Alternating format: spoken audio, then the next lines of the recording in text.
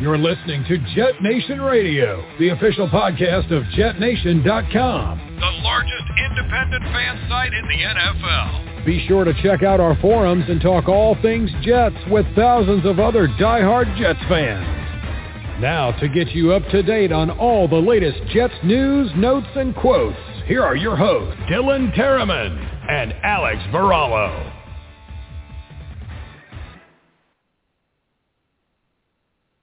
Good evening, ladies and gentlemen, and welcome back to another episode of Jet Nation Radio. These are your hosts, Alex Varallo and Dylan Terriman. Dylan, how are we doing tonight, buddy? I'm doing really good, man. I mean, if there's any Jets fan not doing really good coming out of this weekend, I'm not quite sure what to tell you. I mean, I personally was wrong in my prediction, but I don't think I've ever been happier to be wrong before in my life. So I'm excited to get in and break this class down a little bit. Absolutely. Fantastic weekend. Like you said, if you can't be satisfied with what Joe Douglas and company has done, maybe this team isn't for you, because right now we've been dwelling in the bottom of the basement of the NFL for quite some time. And I know this is a narrative that happens every year. You know, we always get hopeful and we make these projections, and, you know, some people fabricate, you know, stuff that's like fantasy talk with our players. But I can confidently say, and I've said this before in recent weeks, that this draft was going to be a pivotal point to when this team turned things around and went in the right direction. And I absolutely have to say, I think this is where it all begins. Joe Douglas has been slowly putting together his team since he came and absorbed this roster a couple years ago after Mike Maccagnan. You know, people said that he had one of his best drafts, and then he was showed out the door. Joe Douglas comes in, and he's given this hot mess of a team, and he's slowly been putting his roster together. And I can clearly say that I'm very, very excited in the direction that Joe Douglas and company are taking us. But before we get into the show, because we're going to get ahead of ourselves here and we're going to just start talking about these players and everything like that, just want to give a moment to thank our sponsor, Miles Social, for all their support that they do at Jet Nation. If you're a business owner and you're looking to improve your social media status, go to Miles Social and see what they can do for you today. Ladies and gentlemen, I do believe we have a caller on the line. We were talking with our buddy Glenn, and I do believe this might be him joining us. So let me see who's on the phone lines right now. Caller, you are on Jet Nation Radio. Is it Glenn? What's happening, buddy? How we doing, Tough? You're doing pretty good. Yeah, feeling good. I mean, everybody should be right now. It's almost, you know, I'm kind of playing this draft class over my head over and over again and kind of looking for where it's all going to go wrong, because things just don't tend to go this right. You know, Glenn, that's a great thing, because right now, I told my friends this, we're in the honeymoon stage. Everything's great. We love everything that's going on. You know, we're just waiting, you know, for the shoe to drop and, you know, life to come in and kick us in the rear end like we normally do. But I have to say, this is the most positive that I have felt coming out of the draft weekend. We've had some good drafts in the past. Fortunately, we've seen some really, really putrid, you know, seasons and records. But I really can say that, you know, the pieces that are coming together here hold a little bit more weight than what we've seen in the past. And I'm definitely very excited to see what all these new young prospects, you know, that we brought in this past weekend. And not to mention what we've done in free agency and things like that, you know, year 2, year 3 players that are coming into the fold. I'm excited to see their, you know, progression. And, you know, you can say, oh, you know, same old Jets now. But I think come Sundays, you know, these guys are going to do the talking on the field, and we're going to be seeing a whole different team than what we've seen in the last 2 years. So why don't we all just take a moment here and open up just with our opening thoughts about, you know, how we felt about, you know, how the first round went. You know, open mic night right now on Jet Nation Radio. Glenn, I know you probably have limited time, so why don't you start, and then Dylan, you can follow up after Glenn. Yeah, I appreciate it, Alex. It really was. Hang on, there's a little bit echoey in here. Let me step out. But it was the first couple picks. Of course, a lot of people had Sauce Gardner going to the Jets. I was one of them. I actually mocked Thibodeau, but you kind of felt like Gardner was one of the top 2 or 3 options in that spot. And while there was, there's always been all this talk about how Robert Saleh doesn't value corners, and I can see where there is some credibility to that if you look at the way the Jets approached corner last offseason. I mean, I know you can't fix everything at once, but they really did nothing at corner going into last year, which sort of supported that theory. But maybe look, Sauce Gardner is just too good of a player to pass up. He's just so smooth at corner. He looks so natural. The way he glides, he's a smooth runner. We've talked about the length, the ability to play man or zone, and the fact that he didn't give up a touchdown in college. I don't know how you could not like that pick. The Garrett Wilson pick, honestly, didn't love it right off the bat. As anyone who's been listening to me for as long as I've been doing the pods, I don't like receiver that early because of the fact that there are always so many of them in every single draft.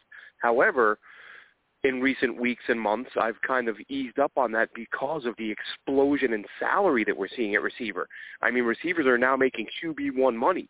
So you kind of have to look at receivers the way you look at young quarterbacks, which is get a good one early while they're cheap. And I think this could be a theme where you see teams take one every year. And I didn't love the pick initially because I wanted Jermaine Johnson. You trade up and get Jermaine Johnson, now I love the Garrett Wilson pick because now I don't care which slot you took them in. You got the 2 key positions addressed that I wanted, which was edge and corner, and now Wilson is kind of the cherry on top. And outside of that, how do you not love the Ruckert pick? I wouldn't be surprised if he sees a lot more reps than people think because while all 3 of these guys can catch and they can all block, I think Ruckert might be the better blocker of the 3. So once he settles in, that's the possibility. And then trading up on day 2 to get Breece Hall, again, we've had this conversation a million times. I don't like the idea of running back early. However, I mocked into the Jets at 51. They got him even earlier than that. I watched enough Breece Hall that I just kind of felt like, if they get this guy outside of round 1, I'm not going to complain. And the fact they try to trade back up into round 1 for a 4th first-rounder to get him kind of shows you just how much the Jets thought of him. But the Breece Hall pick, the guy is absolutely electric. I think he's RB1 at some point in the season. Michael Carter, we all love him, but he's not a 20 carry per guy game. So you knew they were going to take somebody to pair with him. They just go out, and they happen to get the best guy in the class at running back. So you love that. Michael Clemens, of course, was a guy that I tweeted out a couple weeks ago that I'd heard his name mentioned on one of the draft pods, and I was ecstatic about it because him, the other guy I mentioned was Cordell Flott. Like these were guys, and Neil Farrell, LSU was another guy. Like those 3 guys from all the games I've been watching, I've seen enough of them that I've been wondering why am I not hearing their names more often? And like I said, I think I tweeted that out a couple weeks ago. Said Flott, Farrell, Clemens, why are these guys not getting more attention? And it seemed that in the last couple of weeks, at least on the TDN boards, you saw Clemens climbing into like the 140s, 150s, whereas before he was in the 300s and 400s. So he was starting to obviously pick up some steam, a little bit older, 5 years of experience in college. But the guy just, as I said, when they picked him, turn on the Alabama tape and watch him in that game. He was absolutely phenomenal. He was one of the guys, and I referred to him as UDFA. If you think back, because it was literally the first game I'd ever watched him, and this is when the draft sites had him ranked as like the 700th player. So in my mind, I'm thinking, well, this guy's a UDFA type. But he was one of the guys I was talking about who ragdolled Evan Neal, who got his hands on his chest pad and tossed him to the ground, and he just had a monster game. And obviously he picked up steam. Now he's a Jet, and that was another point I made a while back is there's some, whether it's tight end or linebacker, preferably edge. I'd said let's see this team double dip because there is some value there. There are some good edge rushers in this class. He's one of them. Reportedly some off-field stuff, but the Jets have done such a good job of bringing in quality guys, quality leaders, team captain type stuff that I'm sure if there was an issue, they looked into it and weren't overly concerned. I'm happy with that. So I love that Max Mitchell, of course, the tackle. Of all the picks, I watched less of him than anyone leading up to the draft. watched a tiny bit of him. Just my main recollection of him was that he was a versatile guy. He could play either side, which is what makes sense. You bring him in because you don't know who's going to be playing where this year. You don't know who's going to win which job. You don't know who's going to get hurt, and you want a guy who can play either spot if and when he's ready. So really not a blemish on this class as far as I'm concerned. And I'll be, no very late picks, no 6th, 7th rounders, but even still, it's, and it's not just us guys. Normally it's, Jets fans are trying to be optimistic, and the national media is saying it's, a D draft or an F draft. I saw that someone did an aggregate the other day, 18 different sites. Not one site gave the Jets lower than an A in this class. Yeah, I mean, for me, I look at the overall class, and I see 5 potential difference makers. And, I mean, day one specifically, I think those 3 picks show you just how strongly they feel about the positions of need from last season. Corner, edge, and wide receiver, you can rank them in any order. I feel like they were positions that were going to be attacked highly, and they did exactly that. They attacked those positions. They went up and got Jermaine, and they were even trying to come up a 4th time, which would have set, Twitter and draft world on fire, which would have been awesome. But, yeah, obviously it's no secret to me or to everybody out there that Sauce wasn't my guy at 4, although I do love the pick. Like, he's literally my 4th-ranked player on my board.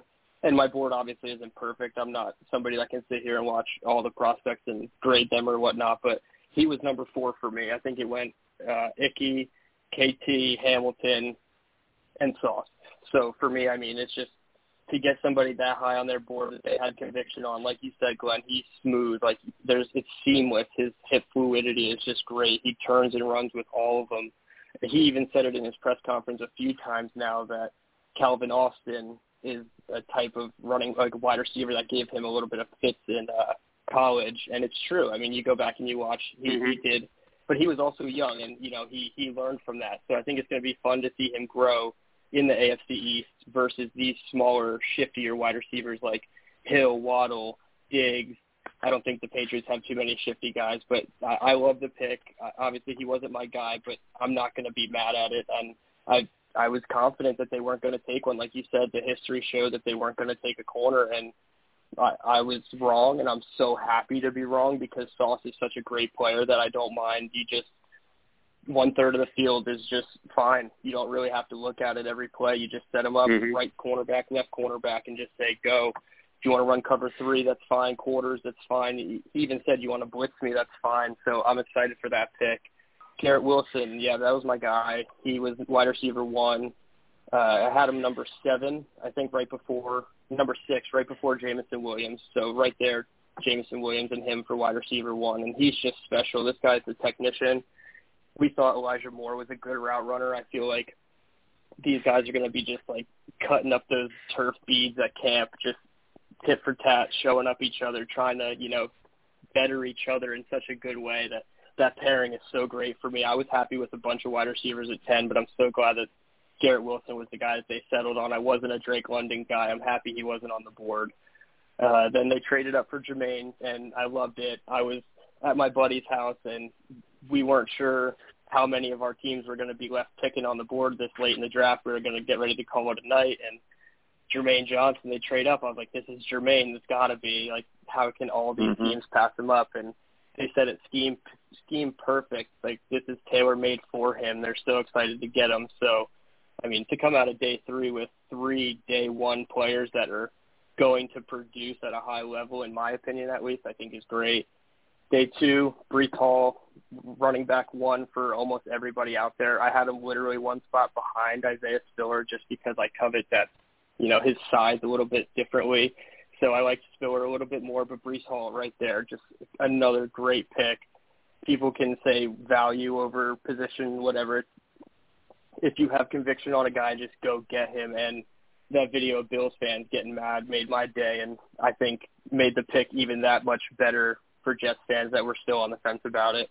Rucker might be my favorite pick of the whole draft when it's all said and done. I saw this guy in Mobile up close, and he lit it up. I was, more impressed with him than I was Trey McBride, so very happy with him as a pick. Obviously, Jets fan. You alluded to it on your YouTube video, Glenn, and if you can't watch that video and not get goosebumps for this guy, like it's just that was exactly what you wanted to see. Jets fan for life, and now he's a Jet. So we've all talked it into fruition essentially. And then the day 3 guys, Max Mitchell, he was another Senior Bowl guy, so I saw him. I wasn't too impressed with him. I actually believe on a podcast I said that I wasn't a fan of picking him at all, really. I would pick Matt Waletzko, and that's fine. I don't really care. It's a developmental guy either way, so if they have, feelings one way or the other, I'm not going to say that they're wrong. So it's a good pick, in my opinion. They're going to need insurance for one of their tackles at some point due to just natural wear and tear, injury, contract, history, just everything. There's going to be a need for tackle.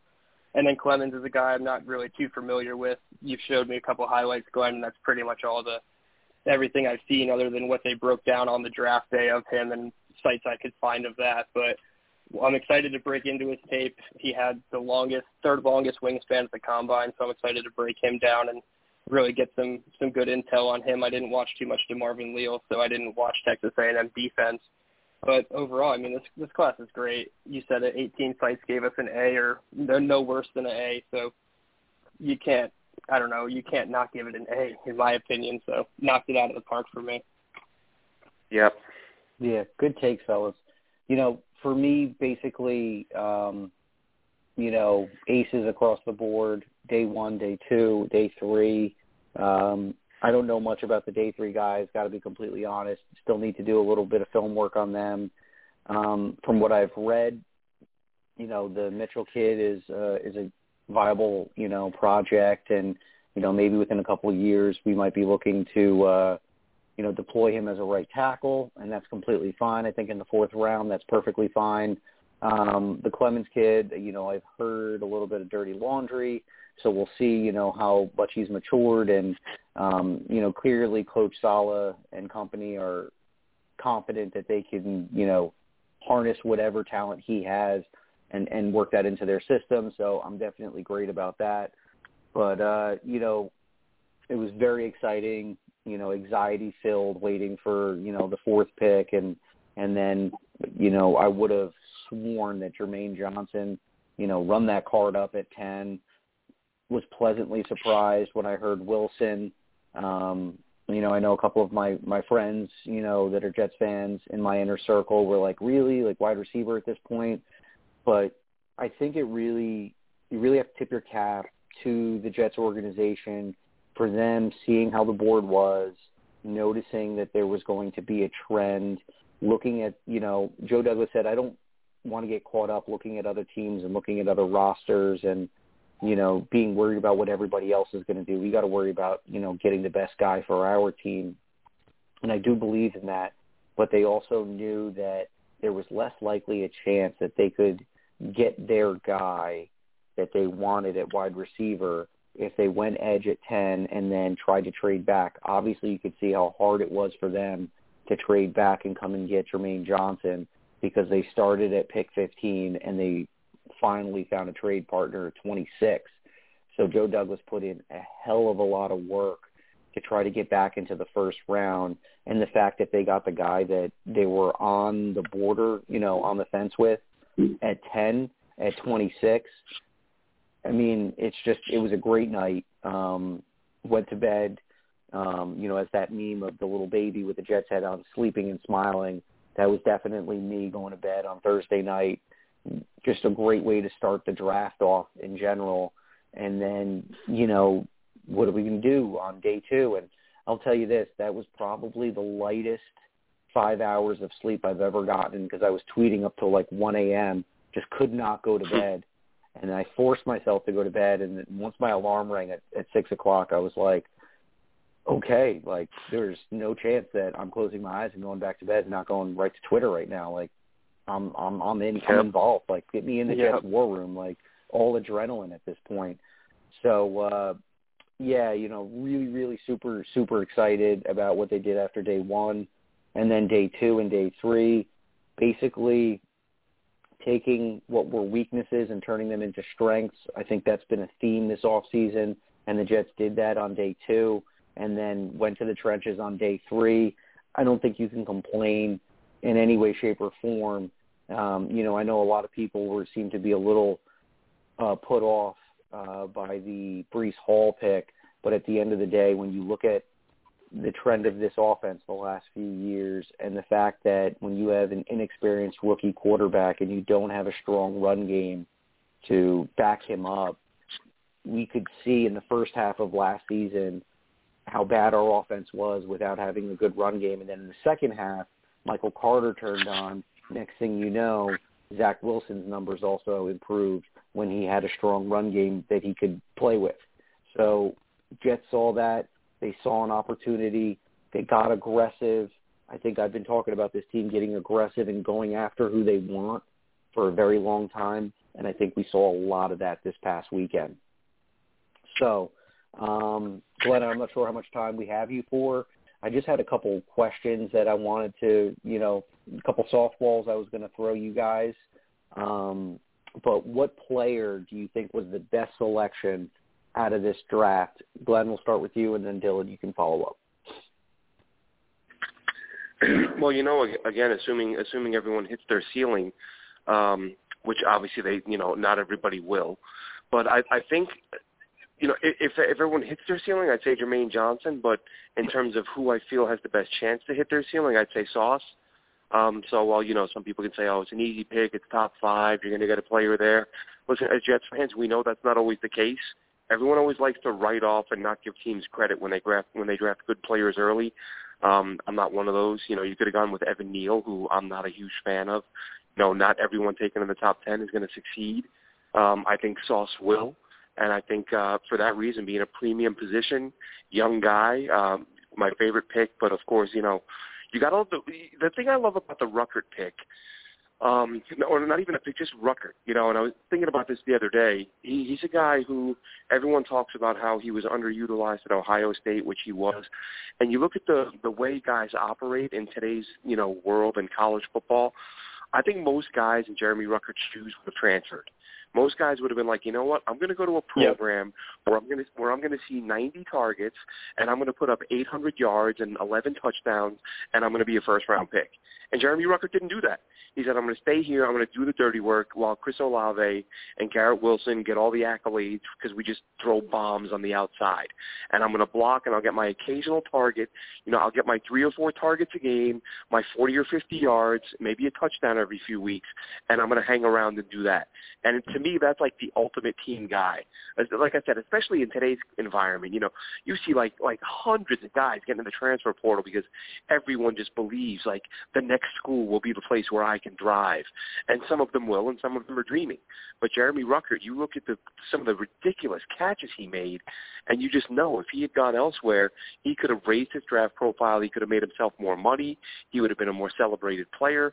But he said, you know what, I'm going to stay here. I'm going to, committed to Ohio State. And he did. He hung around, and not a lot of guys do.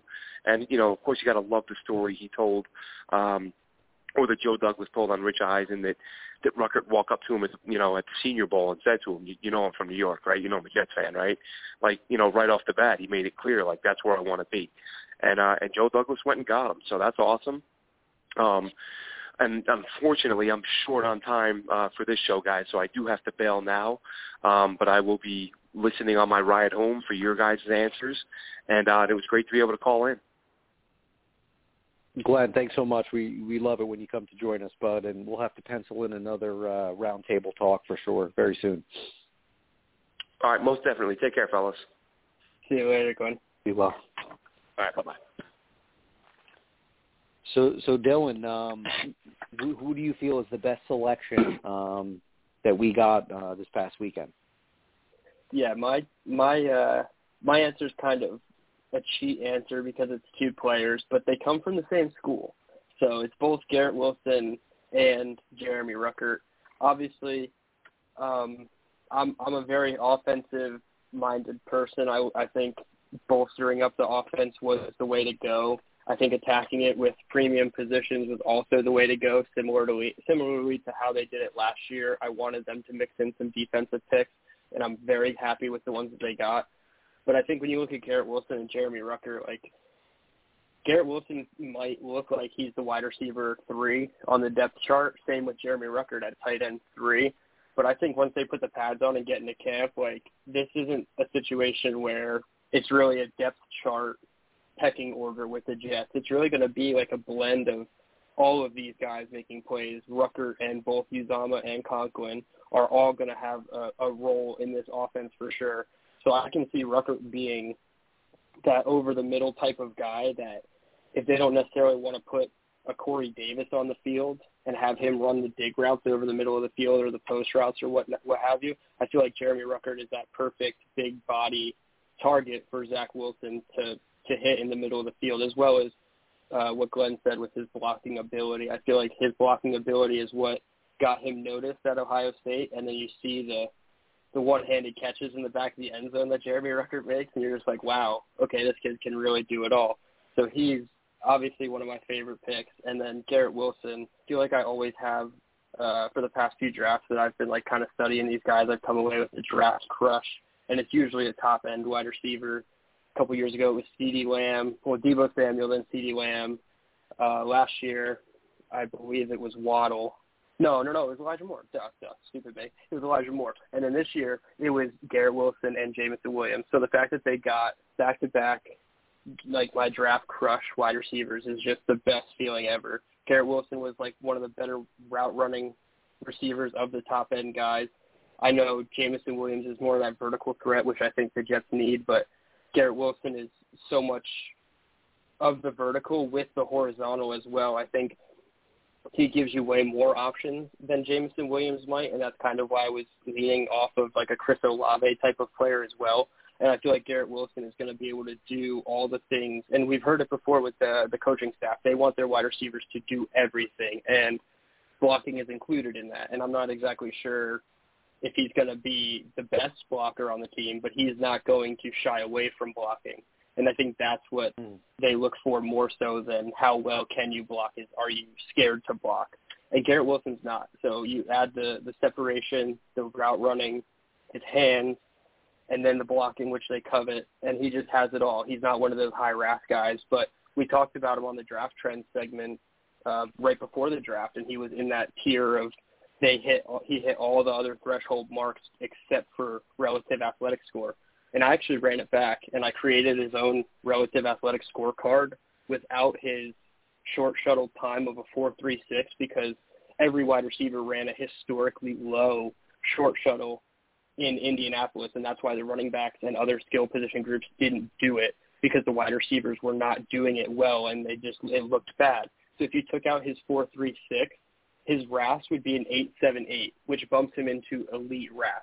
So Garrett Wilson is exactly the type of wide receiver that I couldn't have been more happier. And the fact that they got both these players, especially seeing Ruckert up close, I feel like I had a better foundation to stand on for a type of player like Ruckert, and everything just pointed to, them being Jets, and I love the fact that they took both.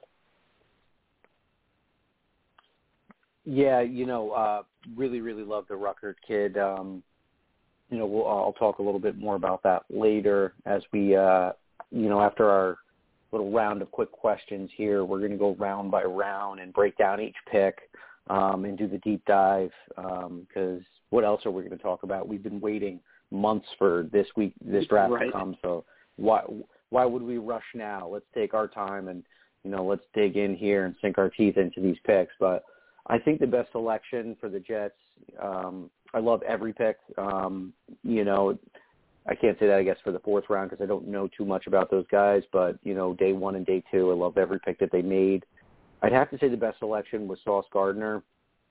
I know I've talked about this defense and how much it's been hurting over the last year or two. Last year we gave up the most points of any defense, over 500. We were 31st with interceptions last year. We had 7 total. I believe the Raiders were the only ones worse than us that had like 6, which is just absolutely crazy. And then you look at the sack totals being like 33 sacks, 26th ranked in the league. So the fact that the Jets were able to come away and bolster up their defense, I lean more towards Sauce than I do Jermaine Johnson, even though Jermaine and Sauce were in my top favorite 5 prospects when we did that show, you and I, Dylan. I just think that last year's experiment of not going out and getting a true number 1 corner because the Jets really believed that they could go forward with what we felt was going to be a Bless Austin and Bryce Hall combo. And then a couple weeks before the season starts, they let Austin go, and Eccles gets this starting job. And we're like, wow, we really going to take a 5th round and a 6th round, 1-year guy and a rookie and go to battle. And, these guys held their own for most part, but there were times in which they showed their inexperience and, we let up a lot of yards, and not all of it is on those 2 individuals. It's a team, sport, and there's 9 other guys that are supposed to do their job too on defense. But, the Jets looked at it and said, okay, we put them out there. Bryce Hall had a pretty nice season. The last few weeks of the year, he got picked on a lot, and teams were targeting him heavily, which shows that teams were not afraid to go his way. We covet him, and we think that he's great because he had, 16 pass deflections. I think the narrative changes if you take 4 less pass deflections and turn 4 more interceptions. Maybe teams aren't going that way as much. So it doesn't seem like teams are, as fearful as we fans think they should be of Bryce Hall. So now they bring in DJ Reed, who we were already penciling in as our number 1 corner, and now we draft Sauce Gardner. So the Jets clearly have said, okay, we experimented with the young kids. We feel confident that the new guys we brought in are going to do just as good a job, if not better. And if anything happens, it's actually kind of nice to say we have Eccles and Hall behind Reed and Gardner, and I'm ready to go to battle with 4 guys as our top 4 corners. I exclude Michael Carter because that's another starter position, and that's his nickelback position. And I like what he did last year too. You could say that out of all the corners last year, Michael Carter might have been the one that was showing the most out of everybody. Now we took what seemed to be like a borderline weakness on our team, and we've turned it into a strength. Now, obviously, this is all speculation. We're looking at the roster, and we're looking and we're projecting players to do certain things. DJ Reed's coming off one of his best seasons in his career. Sauce Gardner, my opinion, cornerback number 1 in this class. I understand Derek Stingley is easily as talented and maybe has a higher ceiling, but the Jets didn't want to get cute and take a player that had some injury concerns. Dylan, I think like you said from one of the press conferences Joe Douglas had, we want to make sure we get the surest guys when we come away with our draft picks. We don't want any questions with or second guessing ourselves on anybody. We want to make sure that we're going out and we're getting the best player that can help us right away. And I think Sauce Gardner meets that, fits that category. So that brings me to my next question, Dylan, just before we go ahead and get into, each round. What do you think was the most exciting moment of this draft? Oh, that's a tough one. That is actually a really tough one. I think the fact that they did go wide receiver at 10 was the most exciting part for me because we've said it before. We were all in on them trying to trade for Deebo Samuel, even if I think both of us agreed that we would give up the 10th pick for Deebo Samuel. So I think the fact that they held firm on their plan, which was to add a top-flight wide receiver, they didn't sway from that path, that thinking. They told everybody numerous times, we need to upgrade the pass-catching position. We need to add playmakers. And I think the fact that they went out and did that shows that they have a process that they're sticking to. They're not going to, reach, so to speak. Obviously, I'm not saying Jermaine Johnson would be a reach, but the rumors that he was the pick at 4, I think those were a reach, but we can get into the smoke and rumors later. But the fact that they held true and they stayed consistent with what they were telling at least the public and the fans, for someone that eats up all the press conferences and tries to play detective. I love hearing let's upgrade playmaker, and they actually upgraded playmaker in one of the best ways they could have. Absolutely. Okay, so we talked about, you know, what we thought was the best selection, what was the most exciting moment. I think I'd have to say coming back into the first round and taking Jermaine Johnson, that was probably the most exciting. I remember I was, you know, sitting in the bar and I'm looking at my phone and saying, okay, it's getting pretty late. They're near the back end of the draft. I don't think they're going to be trading back in. That was the only reason why I was still hanging around at that point. And I'm literally about to get up out of my chair and get ready to go. And next thing you know, I get a tweet and an update, and I look up at the TV, and the Jets are back on the clock.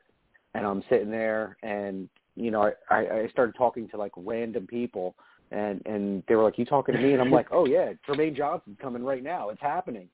And, you know, lo and behold, that's what they do. And then people look at me, they're like, wow, you really know your stuff. And, you know, I'm not going to go patting myself on the back. But it was just all too obvious because we looked at the skill set of the player. We know that the Jets need help at the linebacker position with their run defense. Jermaine can do that. They need another speed rusher or an athletic, twitchy kind of guy that can get after the quarterback, because most of the guys that we have as our pass rushers, you know, you can definitely say Carl Lawson is probably a power rusher just by his body mold and frame. You know, he doesn't have the length, the traditional body type of an edge rusher, but he's strong as an ox, so, you know, he gets it done that way. You look at John Franklin Myers, he's a little bit more balanced, can work inside and outside. You know, Bryce Huff is just a man on fire. I would consider him a good combo of speed and power, maybe a little bit more power. And then you bring in Jermaine Johnson, who I think is going to be a little bit more of speed and finesse. And I love what he brings to the table as far as a run defender. So for me, that's the most exciting moment of the draft. And let's just get right into this first round, Dylan. I already spoke about Sauce Gardner to the point that fans are probably, you know, nauseous about it. So everyone knows that I was ecstatic with that pick. And I was definitely probably the most shocked between the Breece Hall pick and the Garrett Wilson pick. Probably is the most shocking out of the two. But, yeah, I really, really like that Garrett Wilson pick. You know, to go out there and Joe Douglas, you know, sticking to what he said is that we're going to go and get the best player that we think is going to impact our team right away, which is Sauce Gardner. That's really going to help our defense. And then his second agenda was bringing in talent for Zach Wilson, and that's exactly what he did. My draft crush at wide receiver was Chris Olave. I mentioned that a couple weeks ago. I go back and forth between Wilson and Olave. I think Olave is the guy that has exceptional route running, but he's probably more of that Z wide receiver where he needs to work a little bit further behind the line of scrimmage to negate that you know, man press, give him a little bit more time to work on his release as he tries to beat his man in front of him. I think Wilson is probably the most polished guy of all the receivers here. He's not the 6'3". He's not the contested catch guy, even though he can do that too. But he'll beat you mentally with head fakes and shoulder fakes, and he has a plan every time he goes to the line of scrimmage on how he's going to beat the man in front of him. And I like players that come with a plan, especially at the wide receiver position. What he does best, I love the way he works on those shorter routes, the slant routes, the hitch routes, those comeback routes, those 7 to 10 yard sideline outs where they're, you know, toe tapping their feet and securing the ball. I think those are the type of plays, those quick passes. You know, we haven't really had many wide receivers that can create separation besides, you know, Jamison Crowder and Elijah Moore. We're moving on from Crowder, and we're bringing in Garrett Wilson. I love it. I love it. I love it. I think that this pairing is going to be the two dynamic receivers on this offense that help Zach Wilson get to where we want him to be. So very, very excited in regards to the Garrett Wilson pick. And you guys put me onto it. I think it was you, Dylan, who had mentioned the YAC, the yards after catch, and how important that is on offense. So I'm not going to take your light there because that's your take, and I'll let you elaborate on that. But to end the first round reaction for me, you know, obviously Jermaine Johnson, the most exciting moment. I love the fact that he comes with, 18.5 sacks and 24.5 tackles behind the line of scrimmage with his 106 career tackles in college. I mean, basically it's like 1/3 of the tackles that this guy created were behind the line of scrimmage. So if you want to talk about getting a player that's going to be impactful for your defense, look no further than Jermaine Johnson. I'm getting goosebumps, but I've been on the mic for a while, so I'm going to pass it back to you, Dylan. Go ahead and give us your take on the first 3 picks from the first round. Yeah, starting chronologically. So, I mean, we talked about at length, 6'2" and 6'8", so basically 6'3", 190 pounds, but he ran a 4.41, and I mean, at his size, people moving 4.41 isn't normally, that's not where we look to slot them as far as speed. I compare it to, like, Treylon Burks. Everybody was giving him some grief because he ran a 4.55, and I feel like the fact that if Treylon Burks ran a 4.41, everybody would be going nuts about it. So the fact that Sauce Gardner at his length, obviously he's not as big as Treylon Burks, but the fact that he at his size can get in and out and go 40 yards, 4.41 is great. Little historical fact, he was the highest drafted Cincinnati player in history. They said that on the broadcast. I thought that was pretty cool. And they're actually moving into the Big 12, Cincinnati, next year, so that's cool. There'll be a group Power 5 school instead of a Group of 5 school. So Cincinnati moving up in the world. Headlined by none other than Sauce Gardner, obviously. I said it earlier, 4th player on my board. He was exceptional. He's my cornerback 1 by far. Derek Stingley fell down my board a lot. I think he ended up out of my top 10 even, so there was a sizable gap between him and Derek Stingley. I think he'll obviously be cornerback 1 from day one. I don't see any reason why DJ Reed, maybe it doesn't matter if they put DJ Reed on their best receiver or whatnot, but I think Sauce Gardner will be viewed as cornerback 1 moving forward. You spoke about Bryce Hall and the depth at cornerback earlier, and I don't really see how Bryce Hall is, better than cornerback 4 right now on this team, and that's not a bad thing. Like, for being a 5th-round pick with the injuries, sure, he might have been a 2nd-round pick. People still like to say that, but he was a 5th-round pick, and at the end of the day, I think what he's given the team is, more than 5th-round pick production. But if he's just a depth guy that comes in, with an injury to somebody above him or what have you, big situations where they need multiple corners, more than 2 perimeter-type corners out there, sure, maybe. But I think right now he's probably cornerback 4, and if you do count Michael Carter in the overall cornerback group, I think he's, cornerback 5 based off talent. I think Brandon Echols is going to be a better corner than Bryce Hall. So needless to say, Sauce Gardner, best corner in the room. Obviously, DJ Reed's the veteran, but Sauce Gardner definitely the most upside potential and just pedigree, I feel, being the 4th overall pick. Garrett Wilson, 10th overall, 5'11", 183. So again, not a huge wide receiver. There was talk that they were going to covet size. Like above the rim was the phrase that was thrown around with the Jets a lot, because Zach Wilson needs a contested catch player that plays above the rim. So everybody circled it on Drake London, and truthfully, I was just like, give me the small guys that are shifty and get those yards after catch that you talked about. I think Garrett Wilson came in 2nd of all of the rookie wide receivers at the top end of the draft behind just Jamison Williams, whereas Drake London was 2nd worst in yards after catch. No, Treylon Burks was the first yards after catch, then Garrett Wilson. But Drake London was 2nd to worst of all the top wide receivers. So that goes to show you that they covet yards after catch more so than size on the perimeter for contested catches, at least in my opinion. We spoke about his RAS. He would be an elite RAS player if you took out his short shuttle, which was just awful. I don't know if it was due to the new turf at Indianapolis that they were running so fast on that they weren't changing direction as fast on. I'm not quite sure. But they were the only position group that ran the short shuttle because they were the first group, and no one else did at the combine. So that's a little telling.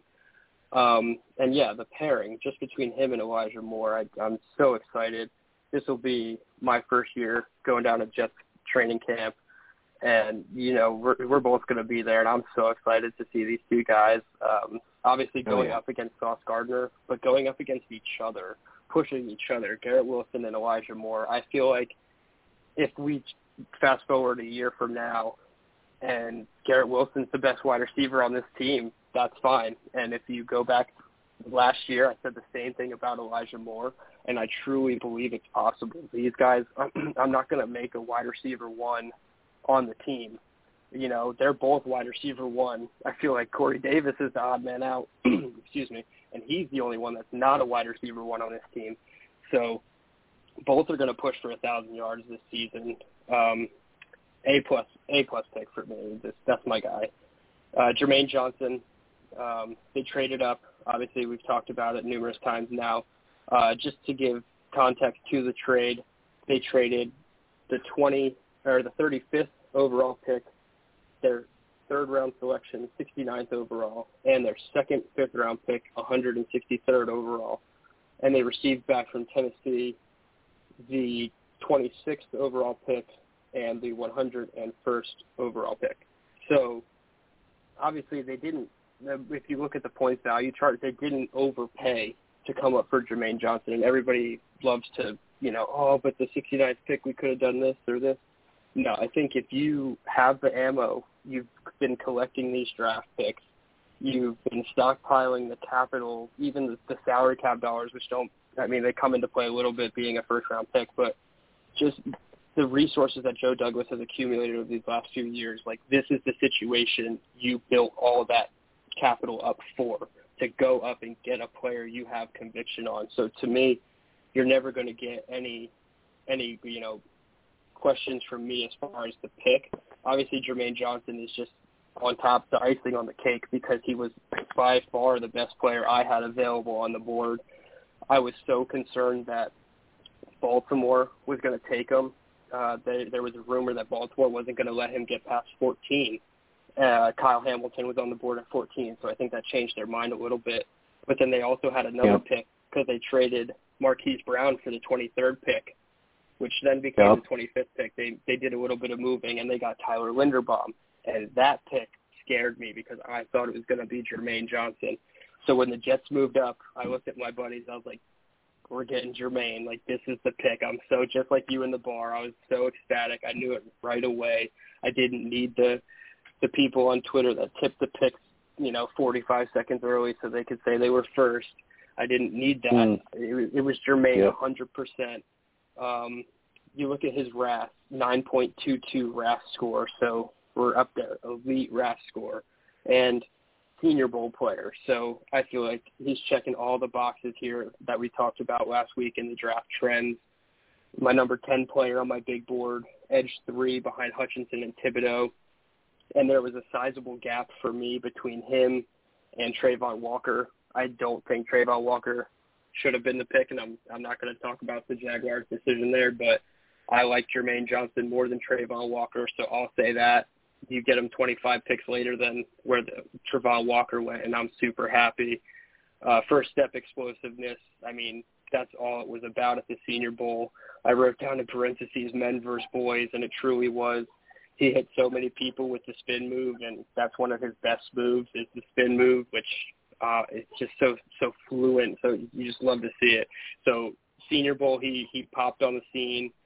Obviously, he didn't really impress too much on his film. His film looks good at Florida State, but what he did at the Senior Bowl, to me at least, was more impressive than the 3 or 4 games that I watched of him. He has a ton of pass rush moves in his toolbox. You saw it throughout the course of the week there. I said it, scheme fit perfectly into this wide 9, high motor player, 4-down player. You know, he'll be there all the downs. If you ask him to play special teams, this guy would do it. 4-3 defensive end, like a true 4-3 defensive end, like no doubt about it. He could probably lose some weight and play 3-4, but I want this guy with his hand in the dirt. And every answer this guy gave you in his press conference afterwards was very team-oriented, and I think that's very telling. Someone who's had a very rocky path to the NFL and had so many outlets, so many exits on the highway, so to speak, to just not keep going. And this dude is like, no, I'm staying the course. I'm going to make it. He was on Last Chance U. We talked about this in our group chat, and he said in his press conference that during that season they asked him to play a bigger feature role on the show. And he was like, nah, I want to be a football player. I don't want to be an actor. And I thought that was great. I did hear that. This dude is so about the team and just getting to meet his teammates and just putting the pads on and lining up next to his brother. So A+ for me. I mean, it's just how do you not give all of these an A+? So to me, I just have no problems with any of these picks at all. It's just perfect first round for me. Absolutely. Yeah, you talk about bringing in blue-chip players. I think the way that we had talked about it with our draft scenarios here, I had my picks a little in reverse. I think I said my perfect scenario would be taking Sauce at 4, Jermaine at 10, and then coming back into the first round and grabbing Chris Olave. That would have been my dream scenario. Right. But to be honest with you, with Wilson and Olave, like 1A, 1B, you know, do you like somebody that, you know, can work behind the line of scrimmage and in the intermediate to medium, you know, second level routes and also give you, you know, some deep threat ability in Garrett Wilson?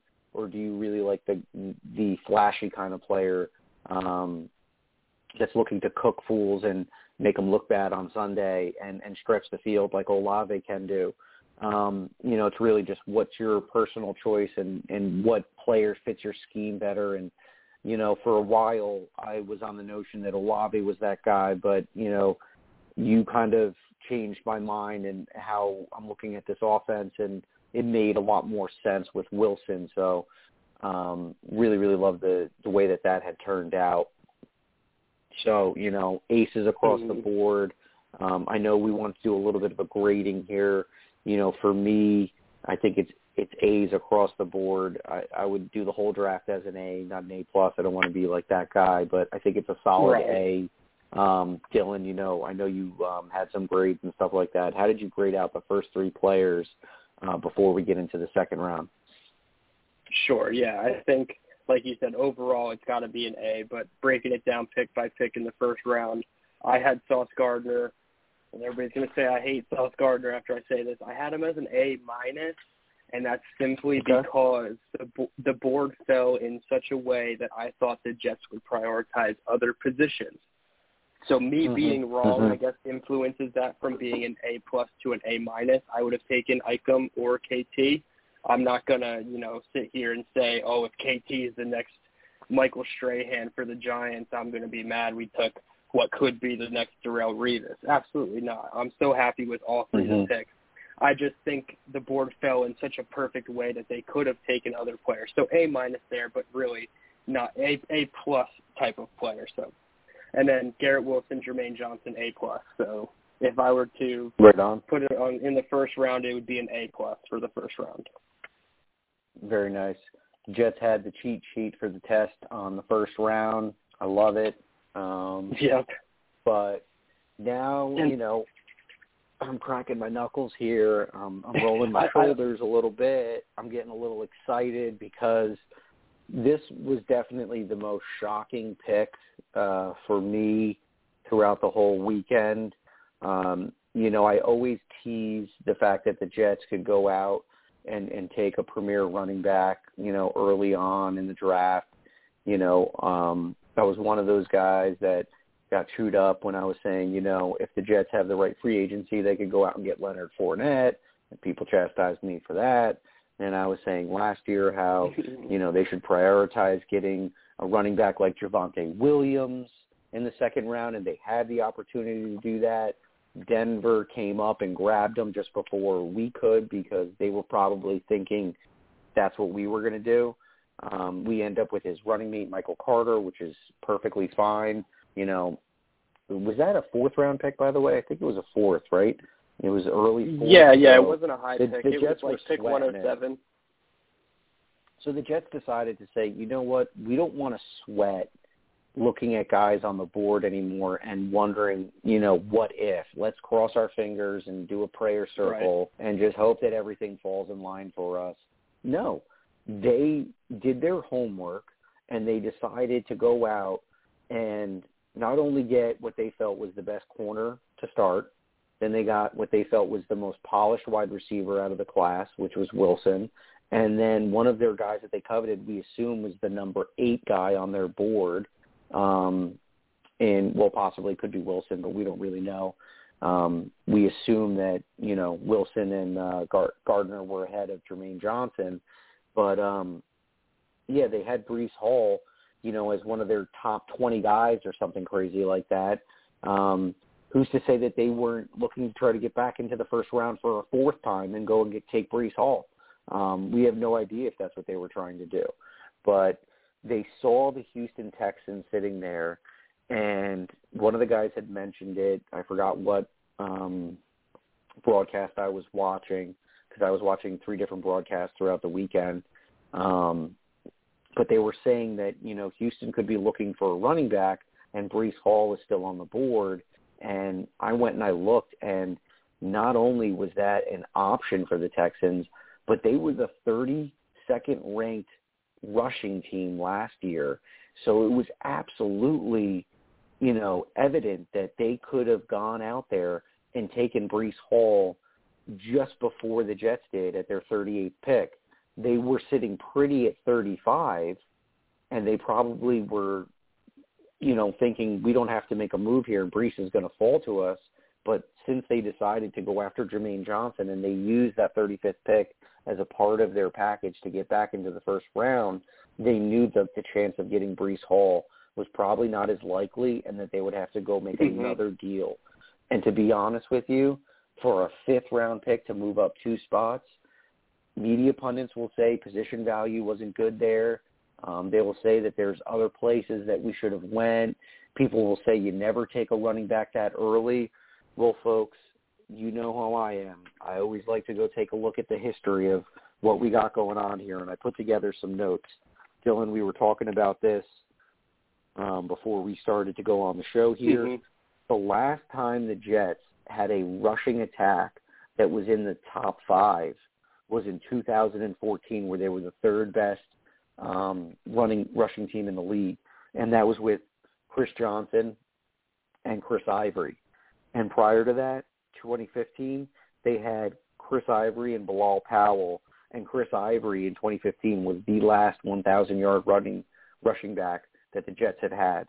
So it has been over 7 years since the Jets have had a 1,000-yard rusher, and they have not been inside the top 15 since 2016 as far as a running team. So they've gone from in 2017 and going to current 18th ranked, 26th ranked, 31st ranked, 23rd ranked, and last year we were the 27th ranked team as far as running the ball. So the Jets have been going with this media pundit narrative that running backs don't matter and you can find any Joe Schmo in round 4 through 6 and you'll be fine. Your team will be fine, they tell us. Well, I'm looking at the rankings and I'm looking at our history, and there's evidence here that if you want to improve your running game, obviously you need a good offensive line, and I think the Jets have done a very good job over the last 3 years of rebuilding this offensive line, and then you go out and you find yourself some young thoroughbreds like Michael Carter and now Breece Hall to add into the mix. And I do think that now the Jets have given themselves a position to not only have to break the streak of non-1,000-yard rushers in Breece Hall, but to maybe put together a dynamic duo that will give nightmares to the AFC East teams and anybody else who wants to come face us on Sunday. Very, very excited about this pick. You want to talk about giving this team an offensive boost, Dylan? I went ahead and I looked at the total touchdowns that the Jets have gone and put together with their new wide receiver, running back, and tight end. It equates to 92 touchdowns from college coming into this offense now.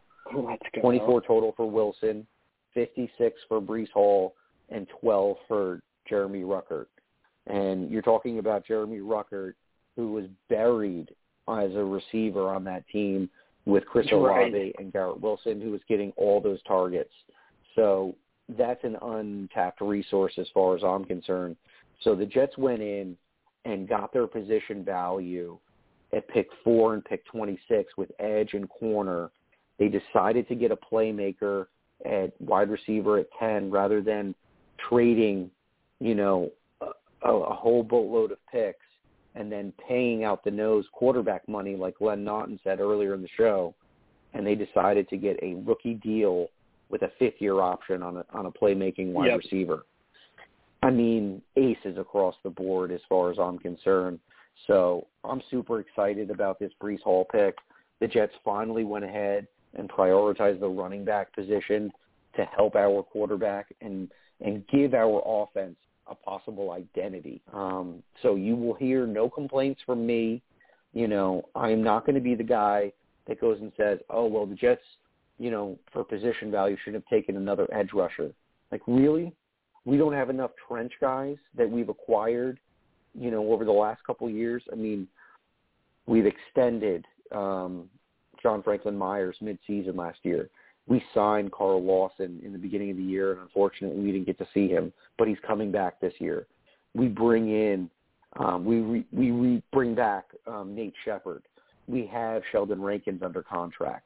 There's another guy there that was a first-round pick named Quinnen Williams that has yet to take this league by storm, and I think this is going to be the year with this personnel around him. I think Quinnen Williams might be the biggest benefactor from all of these moves that we've made. And then you throw in Solomon Thomas, and where's the other kid that we drafted? Jonathan Smart. I might have butchered that, but Tenzel. You know what? We go ahead. Go for it, Dylan. Tenzel Smart.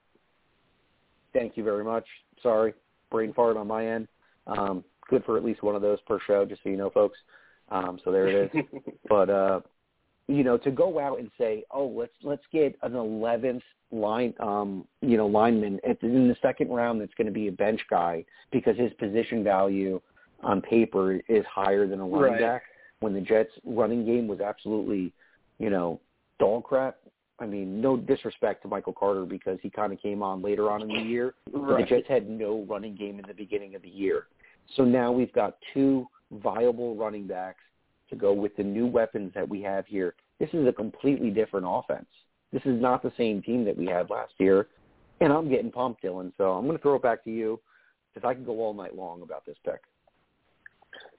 I was going to say, it sounds like you just really didn't like the pick at all by that analysis. This is just another right. This is just another A grade pick for me. Breece Hall. It's just sure you move up 2 spots, and like you said, the Texans were in the market for Breece Hall. And I don't know if you didn't catch his clip of him on stage right after he got he went up and met the commissioner or whatever, but he said that the Jets were trying to come back up in the first round to get him. So that is confirmed, at least on his end, that there was rumors that they're trying to get up there. So they were trying to get him as early as, right around when they got Jermaine Johnson, realistically. But Breece Hall, you get him at 36. Like you said, give up a 5th-round pick, 5'11", 217. He ran a 4.39. So, I mean, the fact that he's pushing 220 pounds as a running back and runs a 4.39 is just scary. At the combine, he was explosive. He had a 10'6" broad jump and a 40-inch vert. Yes, 4.0. That was the best of all the running backs in the class at the combine. To me, I said it earlier, my RB2 by 1 spot. I had him 41st overall. So if you look at it in terms of value, they got him at 36. I had him at 41, so that's perfect right there. If you told me that Breece Hall was going to lead the entire rookie class in rushing yards, I wouldn't be surprised.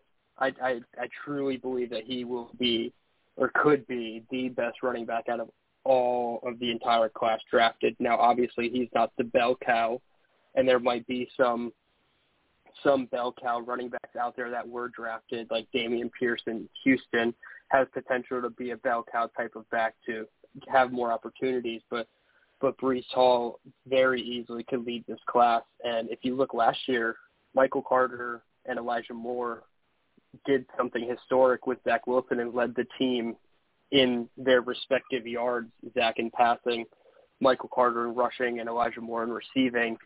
I believe that the combination of Garrett Wilson and Breece Hall could do the exact same thing.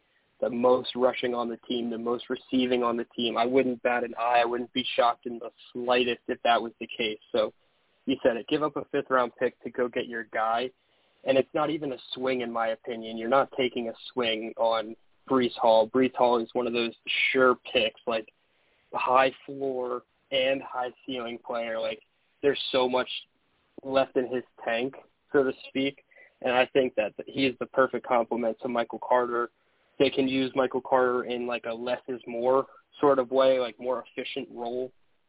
I don't know if it was you or Glenn said that Michael Carter's not the running back that you want to give 25 touches a game to, and when they relied on him in that type of a role down the stretch last year, he ended up getting hurt, and then all you had was Tevin Coleman and Ty Johnson. So obviously now you eliminate the and Austin Walter, who did do well for a little bit, but exactly, you don't want to rely on these guys. And it showed. Pro Football Reference has the Jets at 32nd in rushing attempts. So they just tried the least also to run it, probably because they knew it wasn't that good. And they were 27th in rushing yards. So, again, they're not that good in the running back room. They needed an upgrade. I viewed this position as a must-add in the draft. Obviously, I was mocking one around, pick 4, or not pick 4, in the 4th round, pick 111, 117, kind of where they took Michael Carter last year. I was thinking they were going to kind of replicate that formula. And truthfully, I'm more excited with the fact that they did this because you have the chance to come away with a true home run hitter in Breece Hall who can carry the load if you need him to. But at the worst, he could be like the A.J. Dillon of like the Packers offense, how him and Aaron Jones are a 1-2 punch. I could totally see this with him and Michael Carter being a 1-2 punch where he's just like the between the tackles, 3rd and 1, 4th and 1. Just give it to me and I'll run up a nose tackle's face mask with it and just get those yards. So you're not going to get a bad grade from me on this one. I don't care about positional value. It's not a high pick that really drastically changes this entire draft landscape. I think there were some players you could have taken, but you address those needs in the first round. Like you said, edge rusher, Ebiketie was there, and I loved Ebiketie, but what are you going to do with Ebiketie as your 5th edge rusher when you could have Breece Hall staring right at the face as your best running back? So, yeah, A grade for me. I'm excited. I think he'll come away with some really impressive production in his first year. Absolutely. And, just to put a bow on this one here, just a couple stats that maybe people don't know. Breece Hall had a 24-game touchdown streak while he was in college. And according to Randy Lang, who wrote an article just the other day, never fumbled the football. So, there's like some special things that are coming from these draft picks here. You talk about Sauce Gardner, who never let up a touchdown in college. Breece Hall never fumbled the ball. Jets were horrific within the red zone last year. Now they have players that specialize in scoring, like Garrett Wilson and, Breece Hall. And then you talk about Rucker coming in and being a big red zone target with those acrobatic catches that he made in very, very small opportunities that he was provided. So I really, really love, all these little tidbits that, have been coming out with all these players here. And, what Breece Hall can do as a receiver, that's one thing that I think people, he's just not a guy that, is just like a power back or anything like that. He's got a good combination of speed with his 4.39 40, racked up over 800 yards receiving, 700 yards receiving throughout his career with, 6 receiving touchdowns. So he's a dual threat guy. And like you said, a 1-2 punch. I don't think it's going to get any better. If you talk about all the combinations of backs that are in the league right now, there's not many that I don't think are going to be, or have such high as a ceiling as these two guys here. So really, really pumped in regards to that. And the fact that the Jets went and got their guy and they were aggressive for it, I will never complain with them doing that. So taking a look at the clock here, we got plenty of time. And now we are moving on to our next round. But, I have one more thing, Dylan. I'm sorry. One more thing I have to share with you guys as far as draft history with the Jets. I almost forgot about this one. So if people aren't aware, I already talked about how poor the Jets running game has been since they have not prioritized the running back position. They've taken a few fourth-rounders over recent years. The most successful fourth-rounders, I would say, are Michael Carter from last year at 107, and then the next guy that's in line is Bilal Powell, who was our next fourth-round pick that actually did something decent for this team. There's LaMichael Pirine from Joe Douglas's first draft. From what we saw last year, does not look like he is the back that LaFleur wants in his system, and I don't see that changing anytime soon, being that, they brought in another running back in this draft, and they brought back Tevin Coleman as well. All signs point, downward for the stock of LaMichael Pirine. And then prior to those fourth-round picks, the next running back that we got was a seventh-rounder, and Tommy Bohannon, who's a great fullback for our team for a few years. And the last premium pick that the Jets had at running back was Sean Green, I think back in the 23, the 2000 and make sure I get this one right.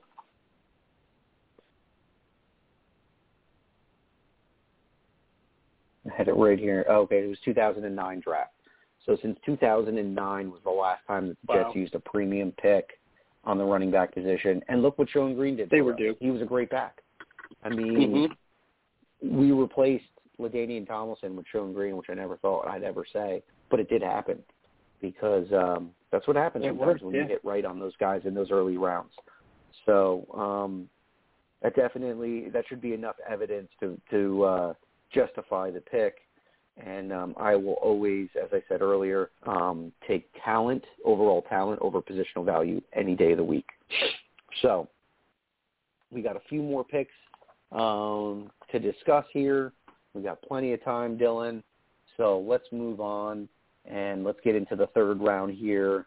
And let's talk about Jeremy Ruckert. I'm going to throw the ball. Wait, did you go last time? Or you went last time, so I'm up this time. Okay. Yep. So Jets have gone out and taken one of the weaknesses from 2021, which was the tight end group, and they brought in two under-the-radar free agents, guys that are kind of within their prime window. C.J. Uzomah, a little bit older, but still showing some good things on the field. And then we got Conklin was our second tight end that we signed. He had his best career year with Minnesota last year. So Jets go out and make some lucrative deals, decide to take a weakness and turn it into a strength.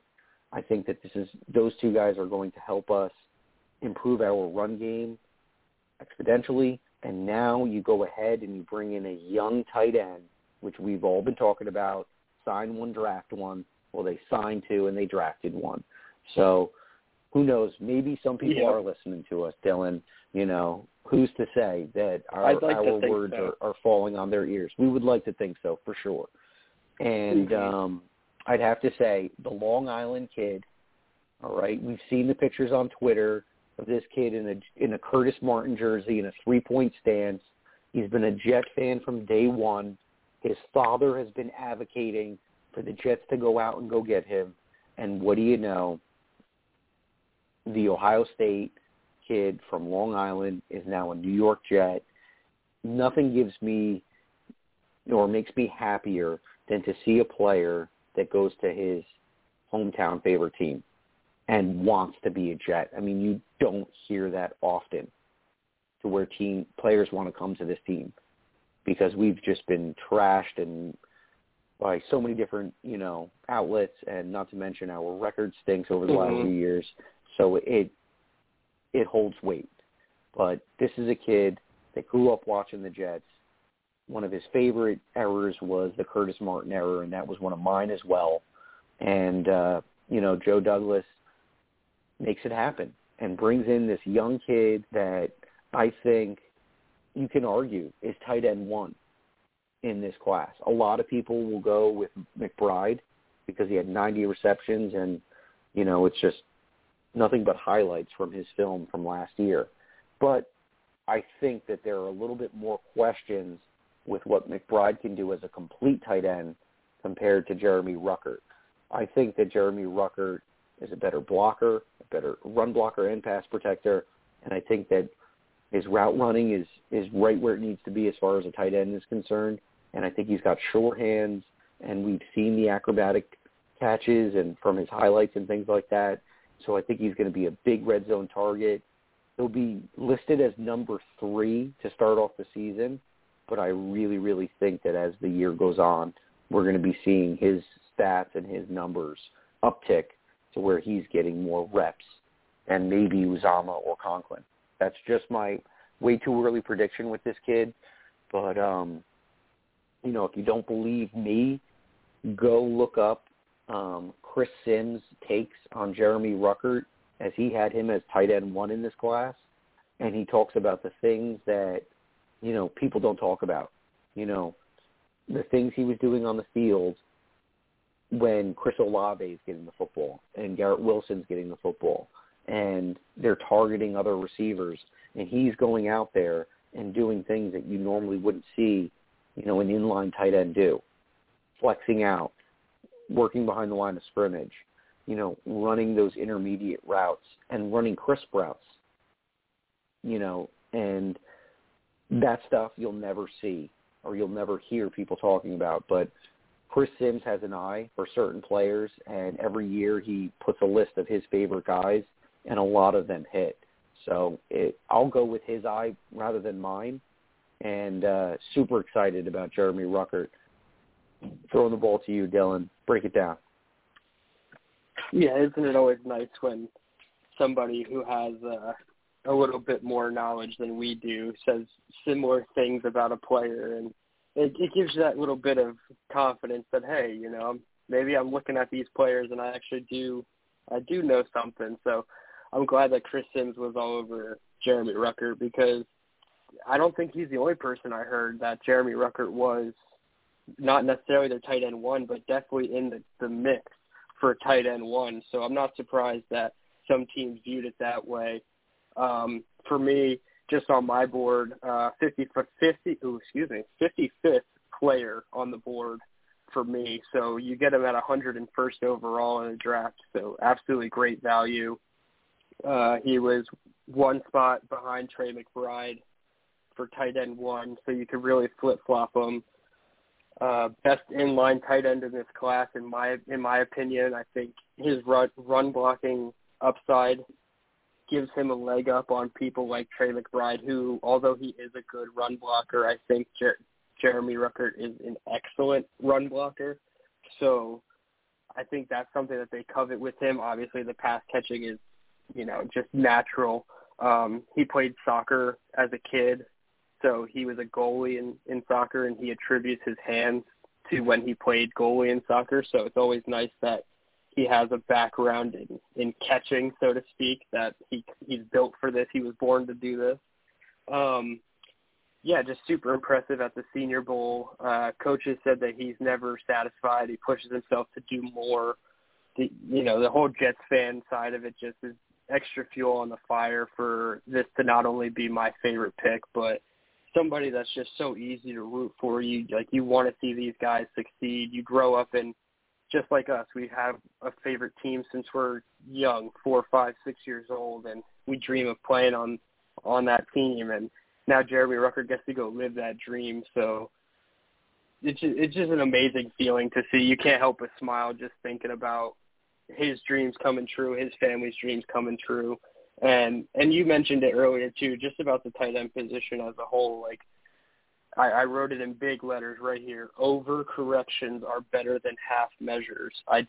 The tight end group was abysmal last year. We said it almost every time we talk about the position. It was god awful. They needed more out of the position, and they went and they attacked it hard. You mentioned it, sign 1, draft 1, but sign 2, draft 1, and I think that was the position they needed to do it at. I'd rather them do it here than at wide receiver, honestly, because we didn't need to add 3 bodies to the wide receiver room. We needed to add bodies to the tight end room. Jeremy Ruckert was the best body to add, in my opinion. I think Trey McBride went 55th overall, so there was a huge gap between where I viewed the 2 players. I had them both 50s range, and one went in the 50s, one went at 101. So the value there on Ruckert versus McBride is just exponential. And I think the upside is there too. I think Trey McBride is a better plug-and-play tight end if you really need somebody to be your first tight end and the reliable guy. But Jeremy Ruckert's going to work his way up the depth chart very quickly. And by the end of this season, I wouldn't be surprised if, they're using him in ways that they were starting the season using Uzomah in, because I feel like Uzomah's more of the inline blocker type, dog mentality at the line of scrimmage, will really get in the defensive end's face. And I think that's what Jeremy Ruckert does too. Obviously, you can flex Jeremy Ruckert out like they want to do with Tyler Conklin. So it's kind of a blend of both the veteran signings, but I think more so leaning to the Uzomah role of hand in the dirt, really make contact at the line of scrimmage, use your physicality, and then, hey, leak out and be a receiver and get wide open in the middle of the field for Zach Wilson on these bootlegs. So, yeah, Jeremy Ruckert, I hate to sound like a homer, but it's an A pick. Like I don't get how you can't. For me, at least, my board's not perfect. I'm not some great scout looking at all 22 games, but he was ranked 55 for me. So to get him at 101, it's an A. No other words, but just an A. Yeah, and I do recall that you were mentioning him as, one of your favorite picks out of this draft. And, yep. I kind of thought that we were going to punt on tight end. I didn't really think that it was going to be one of the priorities that we had left as we were going through this draft. I mean,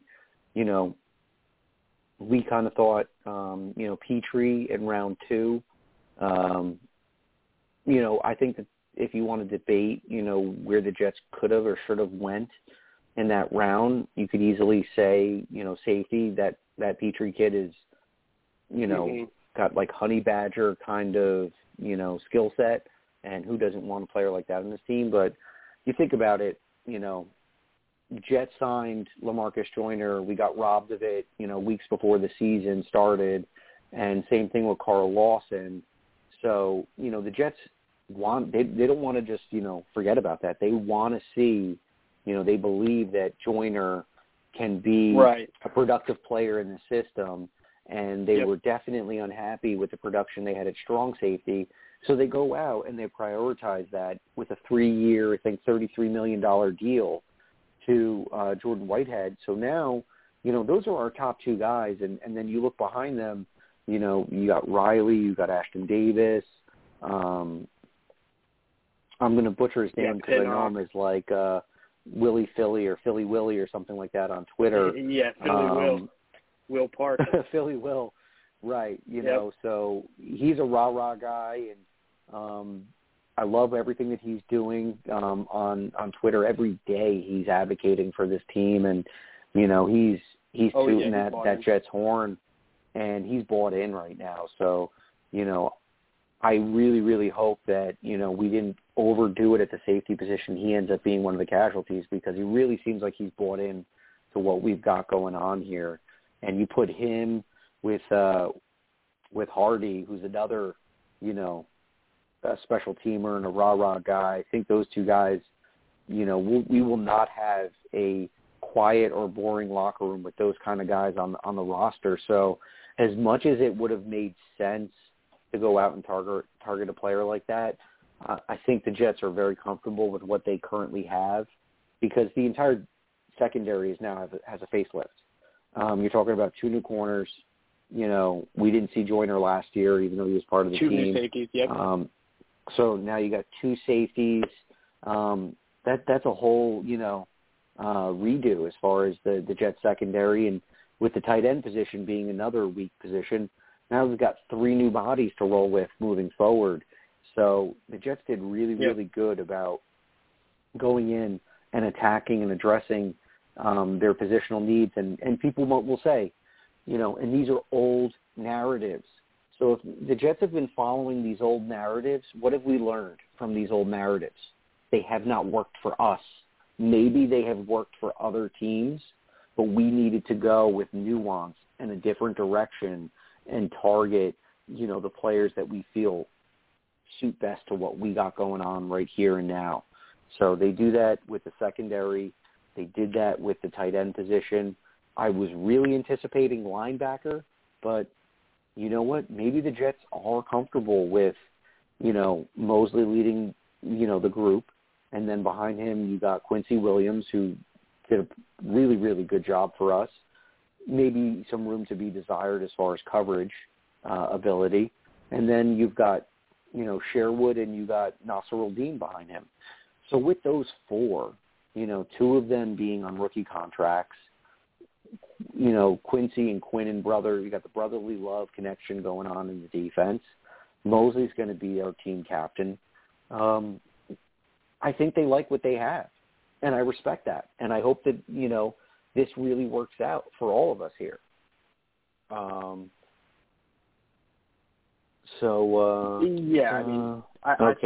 just saw your message, Dylan. I absolutely agree. Sure, yeah. Because we've gone pretty deep on these guys here, and neither of us have done too much film on Mitchell or Clemens. So maybe we'll go ahead and we'll save those two guys, and we can analyze them into next week's show. We've already gone about 90 minutes into tonight. So, why don't we wind it down, and we can work on our closing out the show here. So, any last thoughts that you want to discuss, or any notes that you have that you didn't get to tonight, Dylan, that you want to share with the audience? Pretty much just that, like I said at the top of the show, truthfully, I think we can look back at this class, maybe not at the end of the 2022 season, but maybe the end of the 2023 season, maybe 2024 season, and say potentially was the draft that, turned things around for the Jets. Obviously, Zach Wilson is the catalyst, and he'll always be, the 2021 class is always linked to that pivot point. But this class of surrounding Zach Wilson with the talent is, in my opinion, more important than the actual swing of the quarterback itself, because now you have to prove that you can put these players around him, both offensively and defensively, to help him reach his fullest potential. So that was my first thing. It's five potential difference makers, and I believe it. And then the second little thing is back on March 8th, so almost 2 months ago, we did a podcast, you and I. And this is prior to free agency, so that had a little bit to do with it. But we just did a small draft segment, and we talked about just picks 4 and 10. And the two players that I put there were Kyle Hamilton and Sauce Gardner. So we've been on the Sauce train for quite a long time. I know I fell off when I was with Icom and KT and all those guys, but we've been on Sauce. So I would like to pat both of our backs just a little bit, because we've been, I think, between both our mocks, our final mocks last week, we nailed it with the position or the player itself at the slot. You know, we took almost all our guys, Glenn included. He took Breece Hall, so he had that covered. We've taken Rucker in all our mock drafts before. Like, we were hitting it. So I think we deserve, you know, to give ourselves a little bit of praise, because we've been on top of it, and we try to do, you know, the best we can with the little information we get from all these out like these sources. And you got to pick through it, obviously. So to say that we were on sauce since March is a good feeling. Oh, absolutely. I mean, you know, rarely do situations like this occur. You know, from previous drafts in the past, you know, I could say, you know, years ago, before I was a part of the Jet Nation crew here, and doing the podcast and everything like that, there was a contest with the mock draft. And, you know, I think it was Glenn and Joe were running it at that point, and I was one of the callers, an avid caller, and I called in and I had guessed that they were going to take Jamal Adams, and I was one of the only few people that had guessed that, and I won a signed football from the team, from Jet Nation. And I guess that's kind of how it all started with the connection here. And you know, since that point, you know, I think Mims was a guy that, you know, I really liked, and man, that stings to even say it now. I know Wesco was a guy that was on my radar that I really, really liked. I had done a mock draft a couple years ago with Nate Shepard, believe it or not. I don't know, it was probably, you know, either Draft Dudes or, you know, one of the Locked On Network podcasts where, you know, and Walter Football, one of the sites that we had talked about, you know, every now and again, you know, those players on those lists, you know, end up being one of the guys we select. And I saw Nate Shepard on there, and I didn't know much about him. I'm seeing Fort Hays State, and I went to go look it up, and it was a pretty intriguing story. And lo and behold, you know, the Jets go ahead and draft him too. So every year there's always maybe like one guy that I get right, and I'm like, oh, that's pretty cool. Like, you know, I remember reading about him. To go into this draft this year, and, you know, like I had said a couple weeks ago, I said I've already prepared myself for the Jets not to have sauce. So, you know, that's why I was going. They're going with Thibodeau. They're taking their edge. You know, it makes sense. That's what we need. I had just talked myself out of it. I was not anticipating that at all. And then it happens. And if you haven't seen my reaction video, go to my Instagram account. I posted it, a short clip on Twitter. Didn't know my friend was recording me, but he did. You know, it's definitely not PG-13 on that video on Instagram, but, you know, forgive me being caught in the moment. But then you talk about Jermaine Johnson coming out, you know, and holy crap, my ears were on fire. I just felt like I could just erupt when that pick happened. And then, you know, just kind of like teasing the Bryce Hall thing on day 2. And I remember putting a poll, you know, and a lot of people got involved, and a lot of people voted for defense in the second round, and people were saying we should get Petrie, or, you know, we should take one of the Penn State linebackers and you know, let's bolster up our defense. And I was all about that. I was like, you know, or maybe we get, you know, some depth at the O-line. Like, I wouldn't even be mad at that, but I really wanted Breece Hall. And I knew in my mind, I was like, they're not going to do it, because this does not meet the past history of what the Jets have done in the draft. And the Jets went the complete different opposite direction. And, you know, they get 2 players in my top favorite 5, the best running back in the league or in the draft class that I was not anticipating. And then Rucker, who's somebody that we've been talking about as a mid-round pick to throw into the bunch, you know, as somebody that we could groom with Zach Wilson, and they go ahead and they do it. So for me, this is hands down one of the most exciting drafts, and coming away, you know, with one of the biggest smiles. And, you know, I walked in to my office at work, and everybody knows how big of a Jet fan I am, and they're all just waiting for me, you know, to come out and talk about my reactions and stuff like that. And it was very exciting. So awesome experience this weekend. I hope everybody else is on the same page as us here. Just really enjoyed all of it. And, now I just want to fast forward and get to August and see, what these guys look like up close. August cannot come soon enough. I want to go to training camp and I want to see what these guys got going on. But we got to be patient now. Those shows are going to be loaded. Those draft shows, I tease those right now. Those August training camp draft, preseason shows that we're going to do, they're going to be loaded with content. So everybody's going to be in for a treat when we're both standing there. You're looking one way, I'm looking the other way, just writing all the notes we can and coming together at the end and putting it all together. It's going to be great. I'm so excited. Yeah, absolutely agree. And now we're going to have to start working on, a timeline here for the next few weeks of the shows. I'm going to be looking to maybe get some people to come in for interviews and I'm going to reach out to Green Bean. Love his takes. We got to get Green Bean on the pod so that we can get his perspective on how he feels about this, draft class. So we're going to have some good stuff coming up. Be sure to tune in, jetnation.com, go to the forums. I mean, they are they've been going crazy for since last Thursday.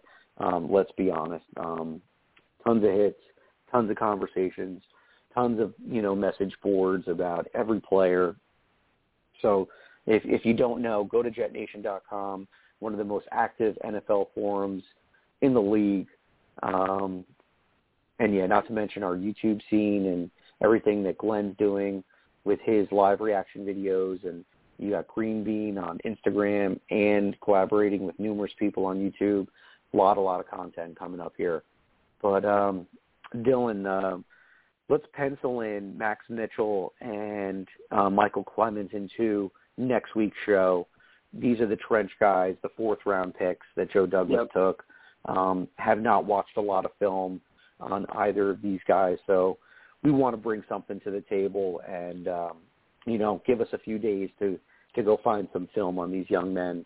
And then, next week we'll be sure to cover them.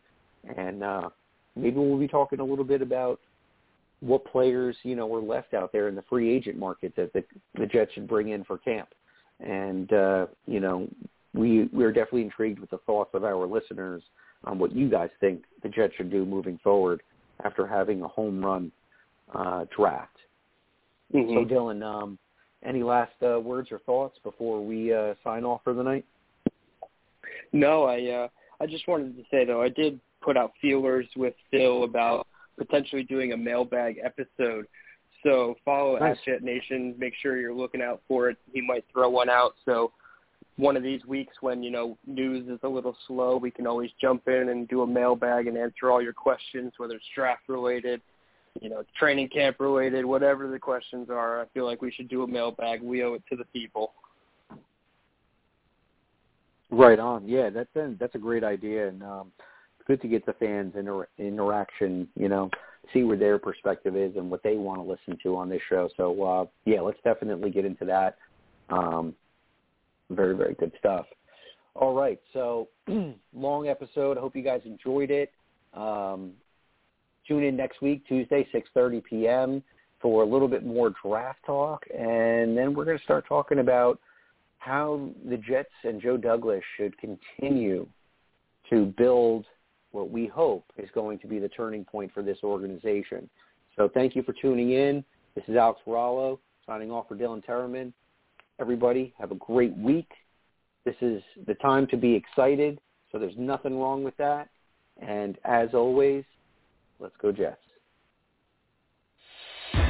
Thanks for listening. Be sure to follow us on Twitter at Jet Nation Radio. Glenn is at AceFan23 and Alex is at NYJetsLife24. Until next time, go Jets.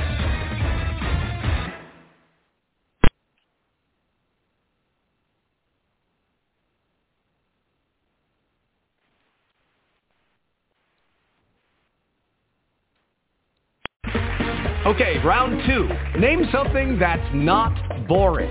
A laundry? Ooh, a book club. Computer solitaire, huh? Ah, sorry, we were looking for Chumba Casino. That's right. ChumbaCasino.com has over 100 casino-style games. Join today and play for free for your chance to redeem some serious prizes. ChumbaCasino.com. No purchase necessary. Void where prohibited by law. 18+. Terms and conditions apply. See website for details.